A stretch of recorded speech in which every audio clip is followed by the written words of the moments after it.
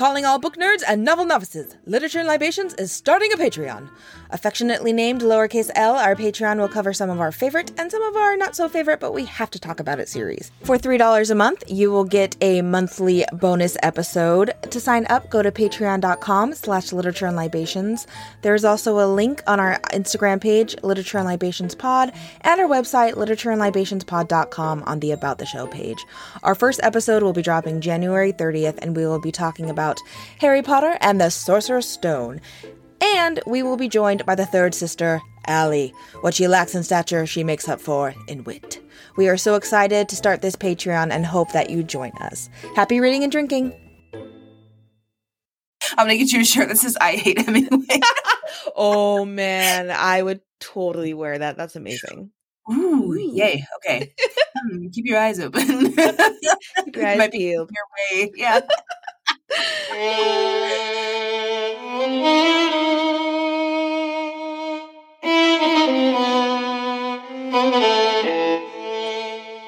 Good morning. Oh. It is morning for us. It may not be morning for you all whenever or wherever you are listening to this, but for us, it is morning. For me, it is kind of snowing. What? Yes. It's mid-April when we're recording this, and springtime in Montana makes no sense. There are no rules. It could be almost 70 degrees one day, and then the next day, it's 30 degrees, and there's big fluffy flakes coming down on your head. Yeah, I think it's snowing. I don't live in Vermont yet, but it is snowing in Vermont. Yesterday, as of yesterday, it was snowing there too. So they're feeling your pain. Yeah. So just be prepared when you do move to colder, snowier climes that the snow can last into the spring and sometimes even summer. Goody. Yes, don't put those snow boots away. It was a nice 60 degrees in San Francisco yesterday. I was at the beach, so I was a little jelly. I had a little jelly bean. Yeah, it was pretty windy, but it was still nice. Yeah, that's the thing too. Like, it's been windy like crazy here for the past, like on and off for the past 2 weeks, and I'm just sick of it. I'm sick of it, I tell you. Yeah, wind is a bitch. She's yeah, because it makes it colder, bitch. and then and my eyes water, and anyway. Yeah, but we're not here to talk about the weather. We are here. Nope, it's not a weather podcast. Interesting would that be? I almost said boring, but some people's life passion is the weather, so I don't want to shit on it. Do you really think is that something you truly believe? Well, I mean, weather people, they report on the weather. They obviously like that stuff. I wonder if they're into the weather or more into the being a weatherman. Woman, person. Just the glamour of being on television. Standing in front of a green screen and pointing thusly. Yeah. Yeah. I don't know. If you're a weather person, please chime in. Yeah. Why do you enjoy being a weather person? We want to know. Where's the passion? Oh, gosh. Anyway, we are actually here today as a bonus episode for our Old Man and the Sea episode. Don't worry, we are not talking more about that book. No. Much to Taylor's delight. So this episode, we're going to talk about the Lost Generation. So this period of time in 1920s Paris where a bunch of American expatriates were in Paris, mostly writers, and they just lived there, wrote there, drank there, and it's just kind of a really fascinating time, I think. Hemingway was obviously a part of it, and so that's why I wanted to talk about it, just because I think it's, like I said, it's very interesting, both literarily. That's a word. And just culturally, historically, it is absolutely a word. And yeah, so I just have a question. Oh, yes, question. Taylor. Were all of these people trust fund babies? Like, how were they just able to go off to Paris and write for funsies? Well, you see, back in the 20s, obviously this was before the Depression, even though the Depression was mostly an American thing that took place in America, times were just different then. You could just go to Paris and live there, live in almost poverty life. Like Hemingway often said that him and his wife at the time, Hadley, were like super poor, but that's not necessarily true. They had some money because, you know, he was writing. He wasn't yet like, at least when he first got there, the great writer Hemingway, but he was able to sell. Okay. You know what I mean. What many considered to be the great writer Hemingway, but he was like selling stories, and I think Hadley came from some money, so they weren't destitute. And like these other writers were also working at the time, and I'll get into them too. So they had a little bit of money. They weren't like super wealthy by any means, but it was also just easy during that time to like find a super cheap apartment or room and then get super cheap food and just, you know, post up at a cafe all day, because that's kind of just the French way. You just sit and talk and drink for hours. Yeah. Yeah, it's super interesting. And at the end of this, I'm going to talk about a few books and or documentaries or movies to kind of that go more into this, if this is interesting for you all. And then Taylor, you're going to be going to Paris here in a little bit, so it'd also be kind of oui, hon hon, baguette. Anana. French before you go. Boof. Oh God, Jacques Cousteau. Yes. Anyway, so getting into it. First of all, the Lost Generation. What does that mean? In general, it's a term for the group of people, like that generation who came of age during World War I, then called it the Great War, because at the time we didn't know there'd be a World War II. So that term refers to the post-World War I generation in general, and it was called Lost because this generation, like, they inherited certain values from, like, their parents and their elders that were no longer relevant in this post-war world. So to them, the country seemed, and this is a quote, hopelessly provincial, materialistic, and emotionally barren, because no one alive at that point, I mean, unless you were alive maybe during the Civil War, the American Civil War, but they had not seen death and destruction to this extent before. Hundreds of thousands, millions of people died in this war.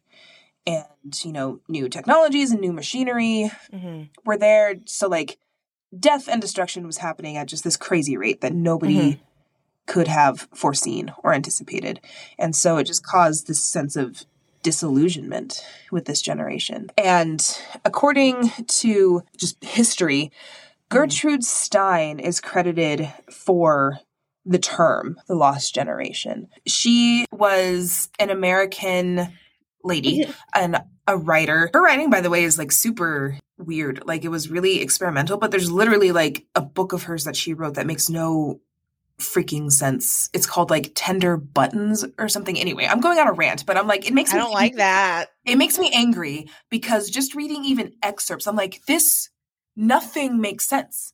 It's like so postmodern. It's stupid. Anyway, end rant. I'm sure she's a very talented lady. But she is credited for the overall term, the Lost Generation, because according to Hemingway, Gertrude Stein first heard it from a French garage owner, like a car mechanic, who dismissed this younger up-and-coming generation as, here's my French, génération perdue, which just means lost generation. And so in conversation with Hemingway, Gertrude Stein told him, you know, you are all a lost generation. And this term stuck with Hemingway, and he used it in the epigraph of his first novel, The Sun Also Rises. Do you remember what epigraph means? We talked about this in Ocean at the End of the Lane. The little blurb in the beginning. Yes. Oh my gosh. Gold star. I'm learning. Yay. Yeah. So this term, Lost Generation, as I'm going to talk about it today, refers specifically to those writers in Paris. Those American writers. So people in this group included, of course, Gertrude Stein herself, Hemingway, F. Scott Fitzgerald, he of The Great Gatsby, etc., poets T.S. Eliot and Ezra Pound and E.E. Cummings, writer and filmmaker John Dos Passos, Ford Madox Ford, another writer, James Joyce, who was technically Irish, but he was still a big part of this group. And then other writers such as John Steinbeck, C.S. Lewis, Virginia Woolf, Tolkien, Henry Miller, Edna St. Vincent Millay. They're also considered writers of this same generation, but they're not part of like the Paris set. So we won't really be talking about them. I just want to throw in more contemporaries that people probably have heard of. But this aforementioned group, along with some artists such as like Picasso and Cézanne and Dali, all hung out together in Paris. Who are those people? Artists. Oh, okay. I was like, Picasso? Come on. Who's Picasso? Hey, look, I'm Picasso. I don't get it. What is that from? You uncultured swine. Toy Story. Oh. Oh my God. I remember now. Oh, Mr. Potato Head. Yeah. Ham doesn't get it. Anyway. Uncultured swine. Yes. Yeah. What are you looking at, you hockey puck? That's actually a hockey puck and it just goes, what? Anyway, if people haven't seen Toy Story in a while, I recommend a rewatch because it's classic. It really is. So yeah, anyway, all these people were hanging out together. And a couple different spots were particularly popular with these folks, such as Le Deux Magots and Café de Flore in the 6th arrondissement, and the Dingo Bar in Montparnasse. And I think all of these places are still open. So Taylor, when you go to Paris, like you can go to these spots and like sit at a little table and be like, oh, I'm Hemingway. Or whatever. I'm gonna buy a pipe. I wonder how many cigarettes all these people, like how many cigarettes did they go through in a day? Oh my God. Probably so many. So many. Like I was reading a book.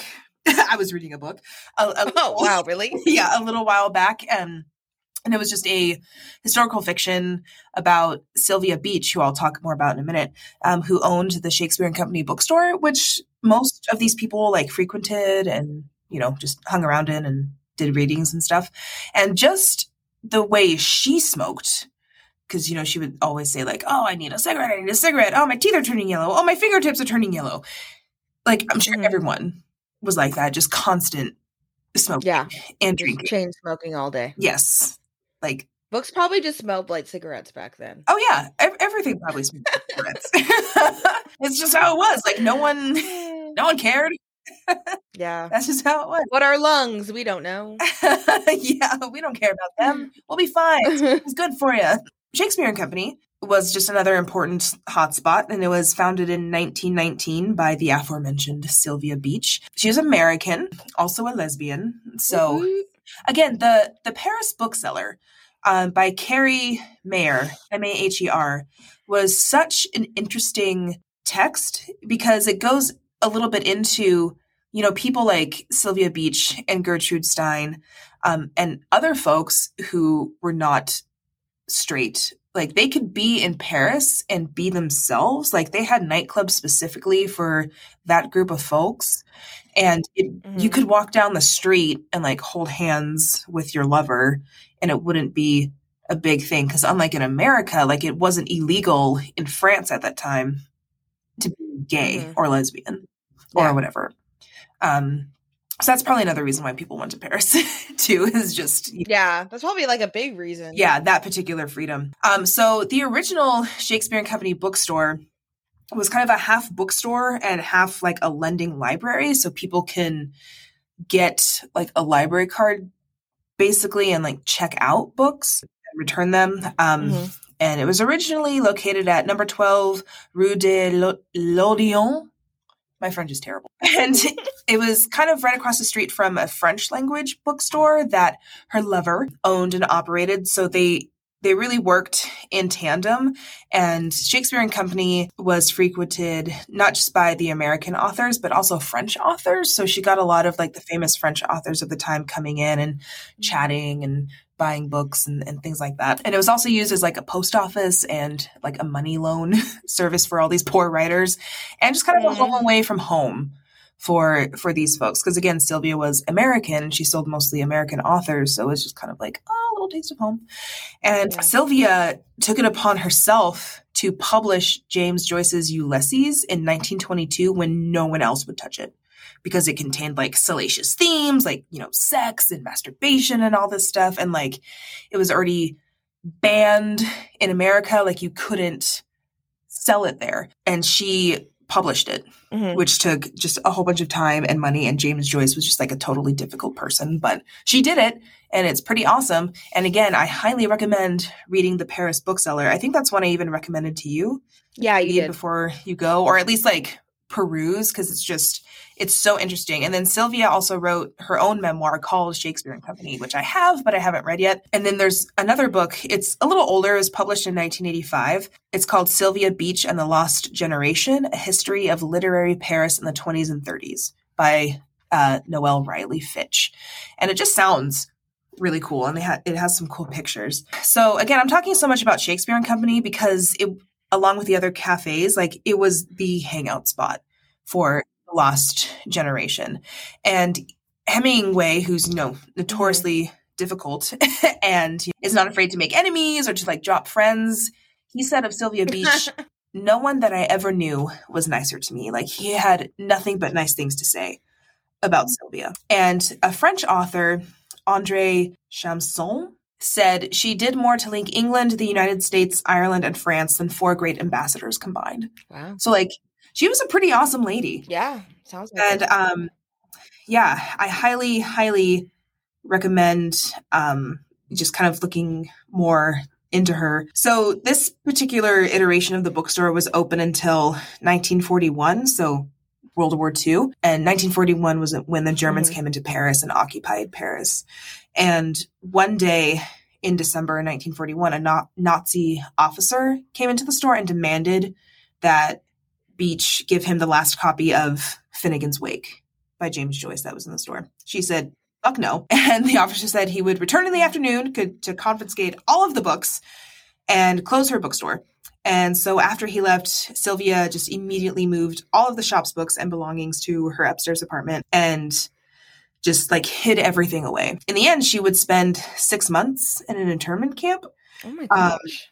And the bookstore would never reopen like at its first original location. And during the liberation of Paris, Hemingway was in France and came over with soldiers like down the street, shouting for Sylvia, shouting for Shakespeare and Company. And this is by the time she's returned from the internment camp and was up in her apartment. And she shouted from the window, liberate us, because there were still, you know, Nazi German soldiers around. And they did. So like, they got the soldiers away and out of Shakespeare and Company, either by chasing them off or by like killing them, whatever, I don't know. Nazi. Who cares? And then Hemingway then promptly said he was going to go to liberate the wine cellar at the Ritz. As one might do. Books and wine. That's the most important. I was going to say, he got his book and he got his wine. So he had, you know, something correct. Yeah. So yeah, I just thought that was kind of fun. But obviously that was post, you know, the Lost Generation times, because this was, you know, a whole generation and a whole other war later when that happened. And then just a quick end note on Shakespeare and Company. So it's still open today, just in a slightly different location. So the one that's open now isn't the original, but it has a lot of the original stuff in it. So like furniture, pictures hanging on the walls, just ephemera around there. And the owner right now, who she inherited from her father, her name is also Sylvia. And her dad named her Sylvia because of Sylvia Beach. Oh, that's so cool. Yeah. And so if you go to the Shakespeare and Company website now, it gives you all this history, both of the first iteration of the store and the continuation. I forget when it reopened. I want to say maybe like the 60s or the 70s. So it was kind of closed for a little while there, but the spirit lives on. The spirit of the Lost Generation lives on in that store. You can go there today and poke around. You cannot take pictures inside, but you can take pictures outside. And I had someone who I follow on Facebook. They were there a couple weeks ago, and there was like a little line to get in because it's small. Like, it's not a huge sprawling bookstore. It's not like a Barnes and Noble. It's smaller and just packed with stuff. But she was saying like the line moved pretty well. Yeah, I mean, that's definitely going to be on my list of places to go for sure. Did you go there when you went to Paris back in the day? No, Oh. No, I didn't. And I don't know if it's because it just wouldn't fit on our itinerary, because I went with a school group when I was in 8th grade. Yeah. And I probably honestly would have been the only one besides Mr. Solario who wanted to go anyway. So Yeah, probably. yeah, so we did not, and I'm still sad about it. But yeah, you should definitely go when you get to Paris, because I think it would be amazing. And then you have to report back, obviously, since you can't take pictures inside. Oh, I will. Yeah, so going back to like the main Lost Generation, again, those folks were living and writing in Paris and also just drinking a shit ton, because just like with smoking cigarettes, you know, people didn't really think twice about how much alcohol they consumed. Yeah, for good or bad. So, you know, they would drink to numb whatever pains are going on, or drink because it's cold, or drink because they're sad, or drink because they're happy. Like, it was just a freewheeling fun time. And yeah, if anyone has seen, I hate to, because, you know, Woody Allen, but his movie Midnight in Paris is actually very, very good in terms of depicting the feel of this time, because Owen Wilson, who plays a writer in like modern day, he magically gets transported to 1920s Paris. And so he meets Hemingway and Fitzgerald and Gertrude Stein and Dolly and all of these people. And it's so fun. And the guy who plays Hemingway in this movie, now I can't remember his name, so sorry, did such an amazing job, because it's part like making fun of Hemingway and like satire, but I feel like it's also pretty true to how he. So I highly recommend, even if you don't want to watch the full movie, you can find these Hemingway clips on YouTube, and they're so funny, because when Owen Wilson first meets him in the back of a car, he's just like, you know, the men were brave and true because they died in the mud, and they were brave and true because they knew they had to die in the mud. And I'm like, this is so good. I think I'm gonna have to watch that. That sounds interesting. Yeah, and overall, it's just a really good movie, because I like Owen Wilson. You know, he's like, I do too. Wow, Paris, wow, the 20s, wow.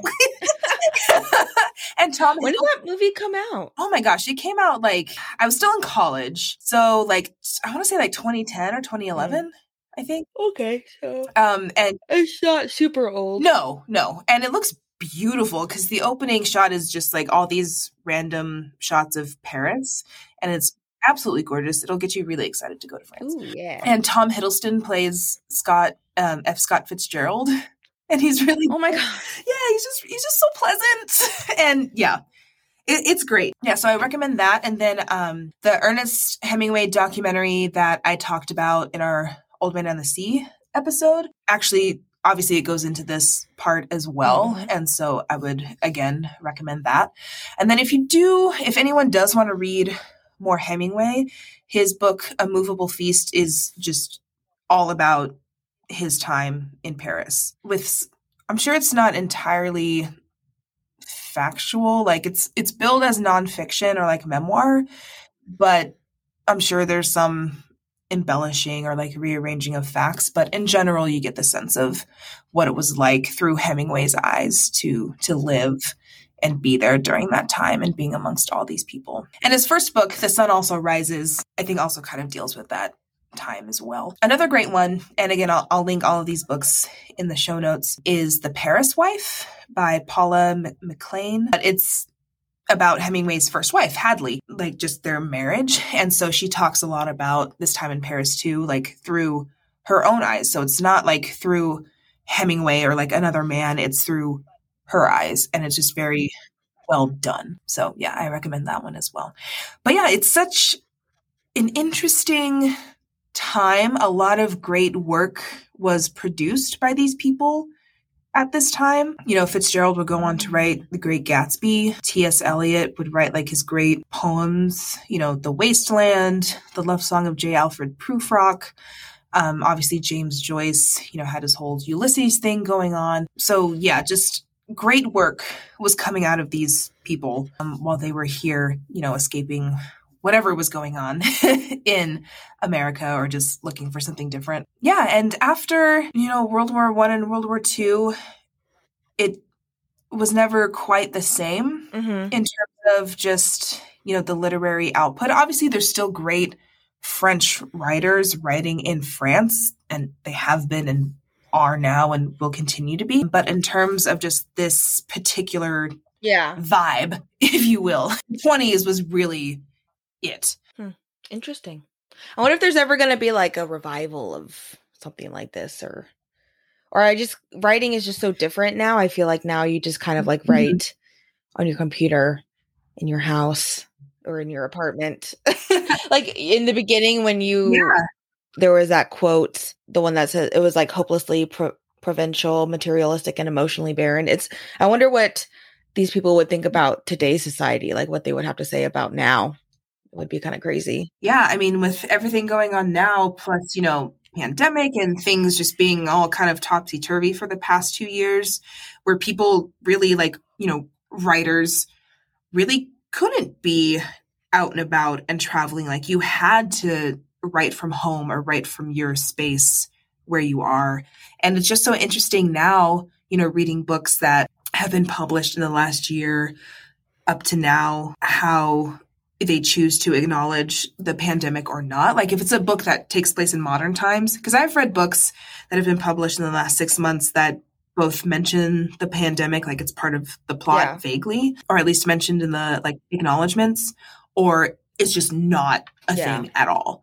And so I always think it's interesting to see what writers of any time, when there's some tumultuous stuff going on, what they choose to include or how the outside stuff, real world stuff influences their writing versus if they just choose to completely ignore it and write as a means of escape. Definitely. Same for shows too. Some choose to include it, some don't. Yeah.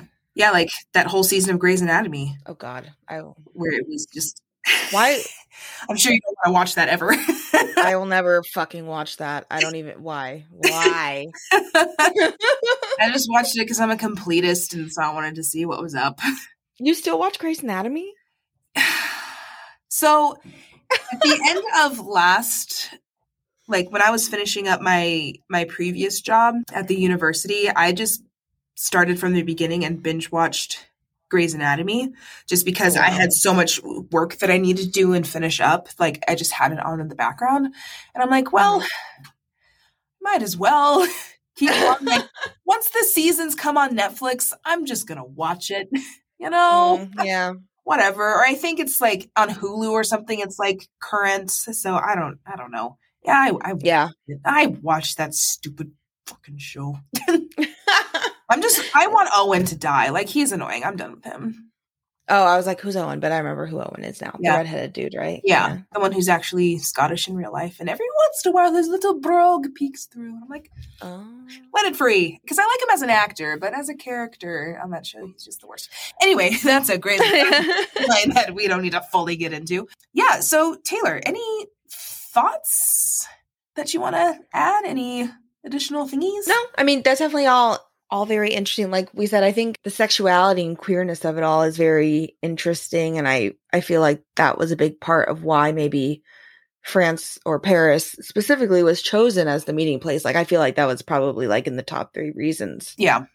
For sure. So that's pretty cool. Yeah, so that's your history corner for today's bonus episode. And I did find some cool pictures in my research just of Hemingway and some of these folks hanging out at a cafe, and then Hemingway and Sylvia Beach and others standing in front of Shakespeare and Company. So I definitely am going to post those once this episode drops. And then again, of course, linking the books that I talked about in the show notes. So and the movies, I'll make sure to list those as well that I talked about. Yeah, I'm definitely have reading the Paris bookseller and watching Midnight in Paris are definitely 2 things I'm going to do. Or maybe I should take the Paris bookseller with me and read it while I'm in there. Yeah, that'd be cool. Or like on the plane ride, because that is going to be a long plane ride. That is true. So you'll need some stuff to keep you occupied. Or at least listen to it. I like sometimes reading on planes. I don't know. I just fall asleep. Well, I fall asleep listening to stuff too. Just always fall asleep. Yeah, I just fall asleep constantly. That's funny. Cool. Yeah. All right. Well, then that's all I got for you folks. Sweet. Yeah. Until next time. Yeah. Until next time. I'm glad I didn't have to go on about my hatred for Ernest Hemingway on this thing. try to cool it down. I think everyone gets it. Yeah, we know how you feel. Thank you so much for listening to this week's episode. Please subscribe to our podcast wherever you listen, and if you feel so inclined, leave us a rating and review. It helps fellow readers find our podcast. Happy reading and drinking!